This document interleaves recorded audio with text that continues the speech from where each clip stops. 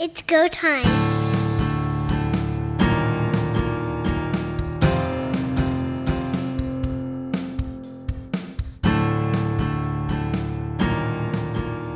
Welcome everyone to Third Down Gamble. I'm Don Charman along with Pat Mooney and Heath Graham. Sorry that I'm a little under the weather, but we'll try to get through this as best I can.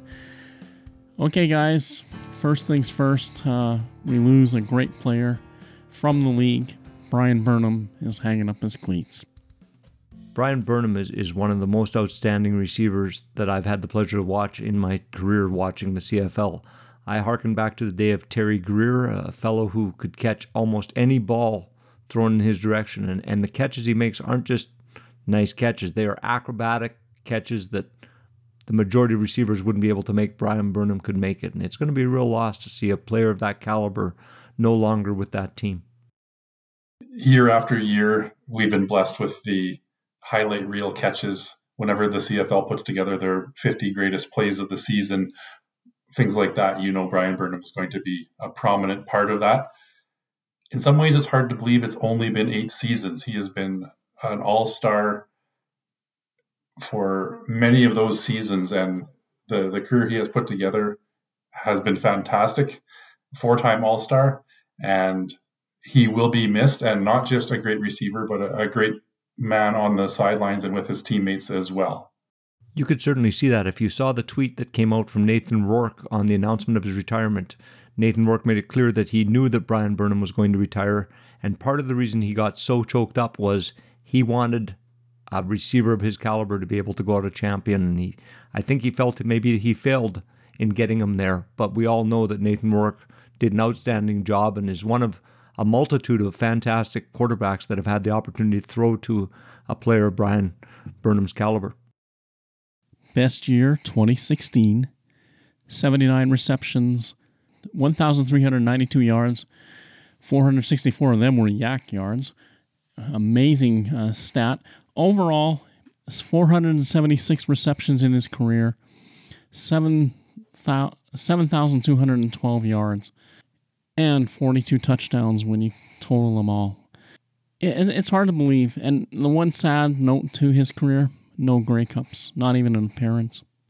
It is, and that was what Nathan Rourke was alluding to, really pushing hard to get him there this year. It didn't quite pan out. We'll dig into free agency in some upcoming episodes here, but you have to think that that's a big hole to fill on that BC Lions roster. They have a phenomenal receiving core, but to lose the leadership of a guy like Bryan Burnham is going to be tough to replace. There's a couple of names in the league tossing around that maybe we'll dig into sometime in the future as potential replacements, but a great ambassador for the league and a player that we're all going to miss watching. Jamal Morrow has re-upped with the Rough Riders. Floodgates are not wide open, but some players are coming back.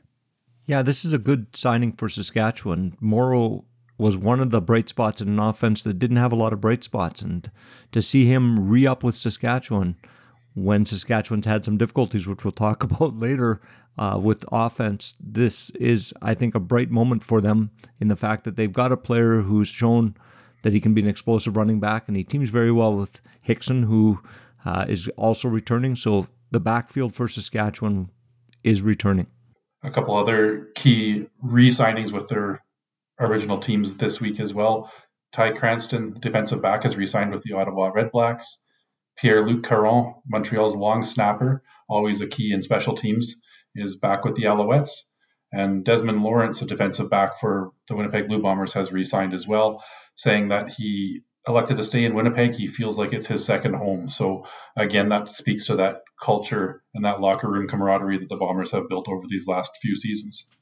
As has been pointed out by 3 Down Nation, teams will look at their salary cap, and if they have room left in the current year's cap, they will start signing players so that some of that money can come out of the current cap.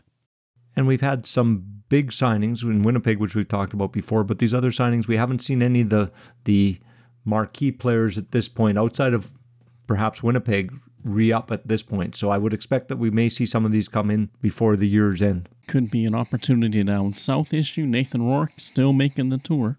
Mm-hmm. He is. There's been several teams that he's worked out for so far, including the Las Vegas Raiders and the Denver Broncos.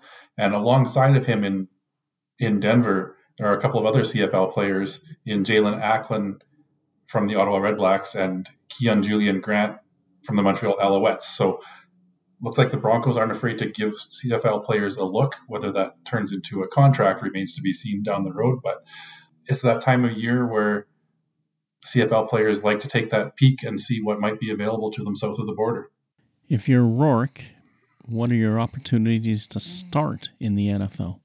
I think there's very few opportunities to step up and start immediately in the NFL. They tend to stick with the people that they have drafted first and foremost, and after that, a big name always seems to supersede a player coming in.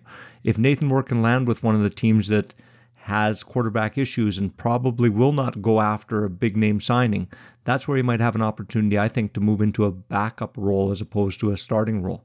If he falls in a backup role and gets an opportunity to play and shines like he has in Canada, I think he will have the opportunity potentially to take over a team if that starter struggles.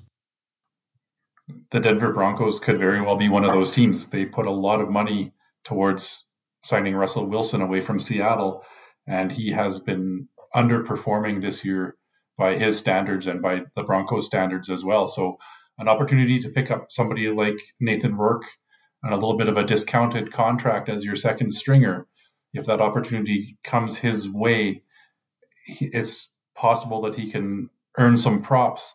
That being said, it is always tough as an outsider to crack those NFL rosters, and that's the uphill battle that he is facing, as are these other players right now. Kind of reminds me of the Bo Levi Mitchell situation when he did his tour in the States. And the last stop was Minnesota, and their GM said to him, "We can sign you. You'll be a third stringer. But up in Canada, you started. Wouldn't you rather be in a place where you start than a place where you hold a clipboard?" I think something that Rourke has in favor is his brother, Curtis Rourke, has made a lot of waves in Ohio this year. And, you know, he's out now with an injury for the rest of the season. But up to that point, he performed very well and potentially could become a draft pick. And having that pedigree or name, if his younger brother, who has outperformed him at Ohio State comparatively, does well in the NFL, I think Rourke may get a more decent opportunity to at least assume a backup role in the NFL. The one thing that he doesn't have, and this is a major comparable, is that his younger brother Curtis has size and Nathan does not. And the NFL loves big quarterbacks. They do, but there are definitely exceptions to it. I've already mentioned Russell Wilson. Kyler Murray with the Arizona Cardinals is another one. So they seem to still want to lean towards those 6'4", 240-pound quarterbacks come draft day. But giving other players the opportunity isn't out of the realm of possibility.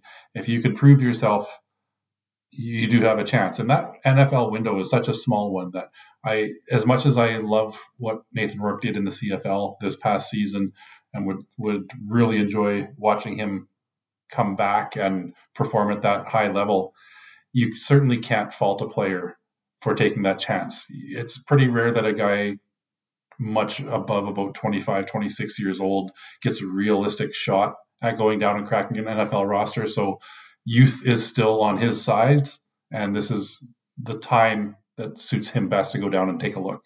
1 through 3, first stringer, second stringer, third stringer, there's only 96 jobs in the NFL. We've had some other CFL receivers head down to camps in the NFL as well. We've seen Tyson Philpott with Montreal Alouettes get a look with the Pittsburgh Steelers alongside of Keon Schaefer-Baker, who came out of the Saskatchewan Roughriders. Both those guys are in camp, so Pittsburgh, having previously had a Canadian receiver in Claypool, may be looking to find the next Canadian receiver for their team. I would think at this point Tyson Philpott is probably getting a look as a return guy as opposed to a receiver. I don't know that he has the resume as a receiver yet at this point, but certainly kick returns, punt returns, he's shown a knack for that and might be an opportunity for him to crack a roster south of the border. Keon Schaefer-Baker, more so likely a receiver as well. We've seen what he has done in his limited career with the Saskatchewan Roughriders, but he is a very competent and speedy receiver and might give him a chance to get further looks by NFL teams. Might want to give some credit to the agents that are handling these guys and getting their names out there and getting some contracted looks so that they have an opportunity, because maybe there's some talent north of the border, but who knows? You got to be in the right place with the right person pushing your name sometimes. And one name, if I can throw it out there, that has raised eyebrows with not getting a look is Dalton Schoen of the Winnipeg Blue Bombers. There was a lot of speculation with him leading the league in receiving yards and touchdowns this past year that he was certainly going to have some opportunities south of the border. He is not a free agent, which means Winnipeg would retain his rights should he come back to the CFL. And there hasn't been a lot of interest yet by NFL teams, and it looks like perhaps Dalton Schoen is going to be back in blue and gold next season. Yes, let's remember that this is a opportunity window that the CFL has provided. And if you are under contract and you go out during the window to have a look at the NFL and have them give you a chance, if nothing happens, you are still contractually obligated to return to the team that gave you that opportunity and come back to the CFL.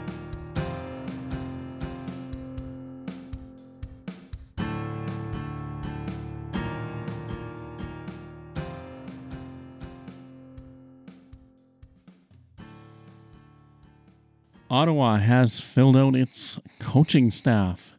Bob Dyce named head coach. The interim tag is gone. A very popular move amongst the players in Ottawa. The Red Blacks players seem to really love the presence of Bob Dyce.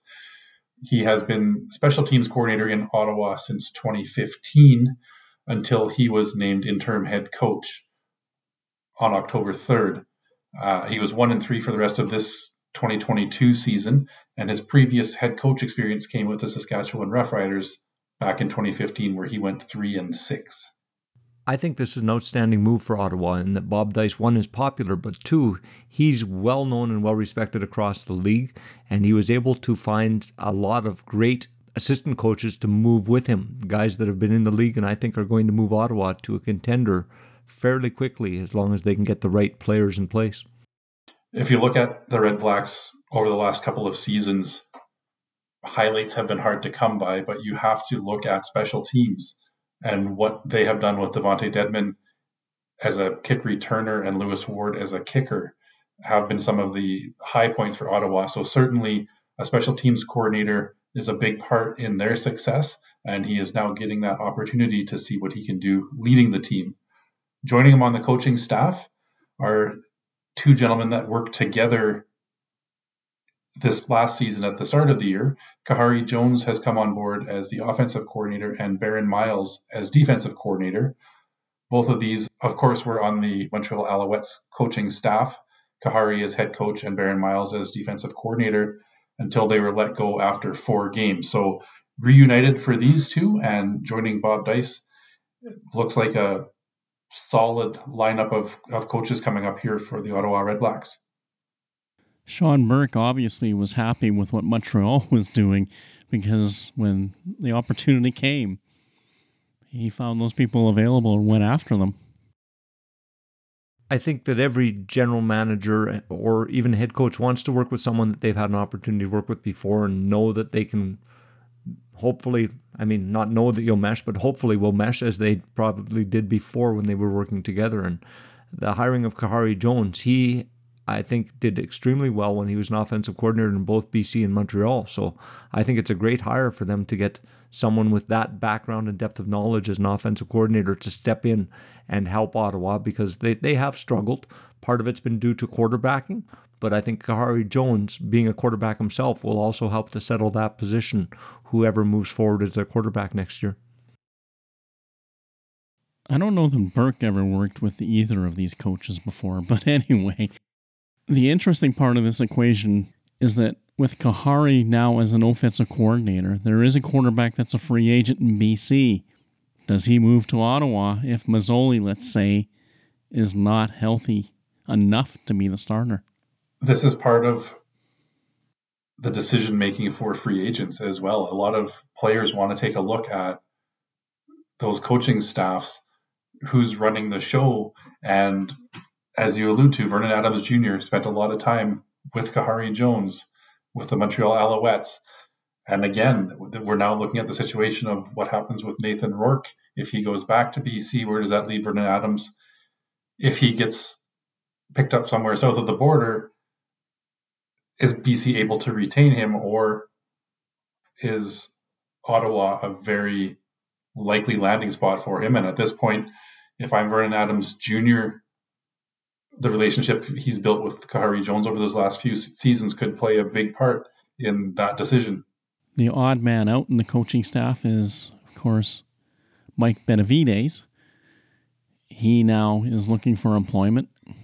Is it possible that the head coaching position in Montreal becomes available to him? It's always a possibility. We know Danny Maciocia, when he took over the head coach position, did not take over with the intention of staying on the sideline beyond the 2022 season. He has to find somebody he is comfortable with replacing himself, and that's never an easy thing to do. Mike Benavides obviously is a coach with a lot of experience in this league. Whether he gets that opportunity with Danny Maciocia remains to be seen. Speaking of BC, they did retain their entire coaching staff for the 2023 season. It's, I think, a good move for BC to have that continuity as they move forward. So to run through, they've got Rick Campbell returning as head coach and co-general manager, Jordan Maksimic as offensive coordinator, Ryan Phillips as defensive coordinator, and then you get into Dan Janowski, special teams coordinator, Kelly Bates, offensive line coach, John Bowman, defensive line coach. A lot of continuity, and as we've spoken to in the past, when you start building a successful program, that continuity goes a long way in keeping players happy and under contract as well. So this is a great move by the BC Lions to build on what they started as a foundation in 2022. BC, you mentioned continuity. That is huge. Coaching staffs, especially old coordinators, and we think of the NFL, rarely stick together. So to have the entire group back for a second season, that's going to do nothing but help the players. Well, we've seen BC progressively get a step better and a step better, much like we saw Winnipeg when they were struggling initially and decided to stay with Mike O'Shea and his team of coaches. They got long-term success by doing that. So I think good on BC for making sure they retain that continuity and they can move forward together and hopefully continue to build on the growth that they've had in the last couple of years.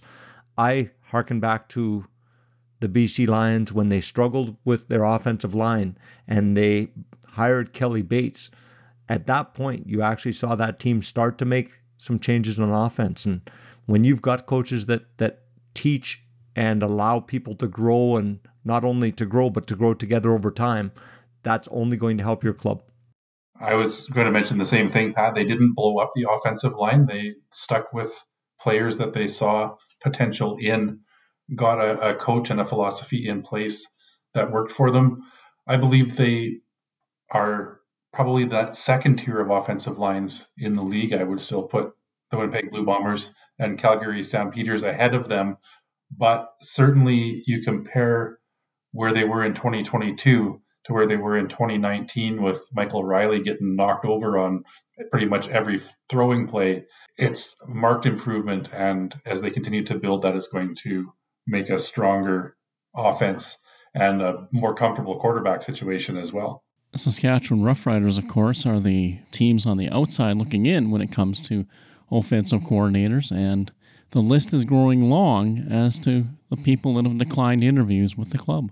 At one point, Saskatchewan was a place where I think a lot of coaches would have loved to move to, and right now it seems, given the situation, and I think this is a salary cap situation for the coaching salary cap, where you've got a handcuffed head coach and offensive coordinators don't necessarily want to take the risk to jump into not only a coaching situation, but potentially even front office situation where the whole organization, if it's not successful quickly, could turn over.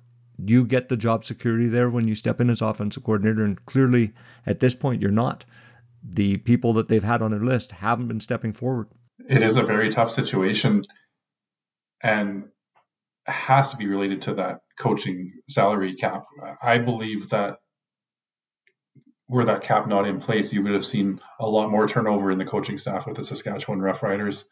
Jason Moss was the domino that fell. Craig Dickinson isn't on contract beyond this upcoming season. Neither is general manager Jeremy O'Day, and that can be a tough sell to try to recruit somebody to come in. We know Buck Pierce declined the opportunity to interview with Ottawa. We didn't hear his name in conjunction with the Saskatchewan Roughriders search, but there's a couple other pretty prominent names that have said no. Marcus Howell and Jarius Jackson, both on the Edmonton Elks coaching staff, have decided to stay there.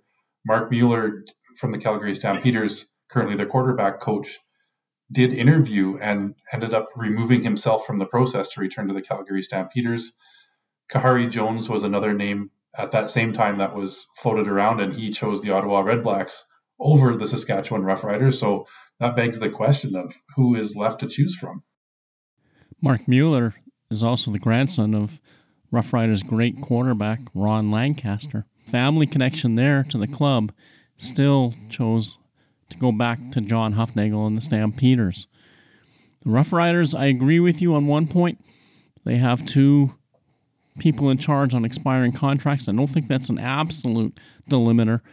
My bigger question is, you talked about culture in Winnipeg. What is the culture in Saskatchewan? What is happening there that and this will be Craig Dickinson's fourth year as coach. This will be his third offensive coordinator. Not one has jumped to become a head coach. That means the other two have been fired. What is that telling? The other big question mark is the quarterback situation as well. It looks like Cody Fajardo is on the way out. There have not been great conversations that we have seen in the media between the Roughriders and Cody Fajardo at this point. So now you're looking for a new starting quarterback potentially as well. And again, that is a factor in recruiting other free agents to come to your team. It's a tough situation for the Roughriders to be in right now. And it looks like it could be a difficult time filling some of those holes coming up for the 2023 season. Another factor I would throw out there as well is the offensive line. When you let a record number of sacks occur in the course of the year, an offensive coordinator usually is someone who's aspiring to move to a head coaching job at some point. But if you're not successful as an offensive coordinator, you're not going to necessarily get a look either. So to step into a place where you're not sure about the quarterback, the offensive line, as you mentioned, Don, the culture, that's a big risk.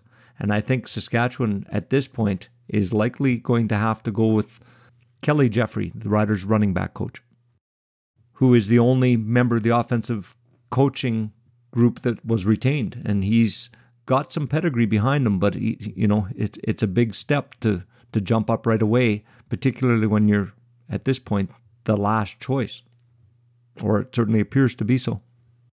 You can look at it two ways. You can say, I don't want to be there because there are problems, but look at when Devon Claybrooks was struggling in BC, Kelly Bates still took on the offensive line responsibilities and started to turn that aspect of the team around. Even though the team was going nowhere at that moment, he stayed on with the next crew. You have that ability. If you take a reclamation project and do something with it, you will be noticed. If I can make a bold prediction, I believe that the rebuild, unfortunately, for the Saskatchewan Roughriders won't occur until the 2024 season. I think they're in a position right now where they will struggle for 2023, given all of these challenges that you have mentioned that have been thrown their way. And it might be an opportunity for a clean slate in 2024, possibly a new head coach, new general manager coming into place, and really put their stamp on it and try to turn things around. We've seen a lot of different teams go through these same processes. You can only maintain your position at the top for so long. Once that decline starts, you need to start looking at the rebuild mode. And unfortunately for the Riders, I think they're a year behind recognizing when they needed to start that rebuild. And it's going to be a tough challenge, a tough road ahead for 2023. Interestingly, when Craig Dickinson inherited the team from Chris Jones, he had a 13-5 season. Ever since, they've been stumbling backwards until this year when they lost from September till the end of the season and finished second last in the West. The Ottawa Redblacks fill out their coaching staff. We see the BC Lions have re-upped their original coaching staff. Has anybody heard anything out of Montreal? It has been crickets. Thank you for listening to our show. Third Down Gamble is hosted on Podbean and can be found on Apple Podcasts, Google Podcasts, and Spotify. Follow us on Twitter at Third Down Gamble. Join us again, the Third Down Gamble podcast, audio worth watching.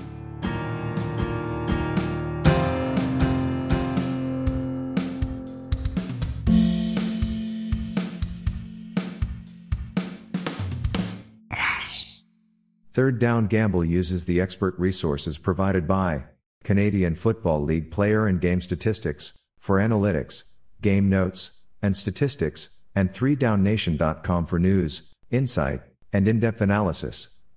Please visit cfl.ca and 3downnation.com for the most up-to-date information on the Canadian Football League.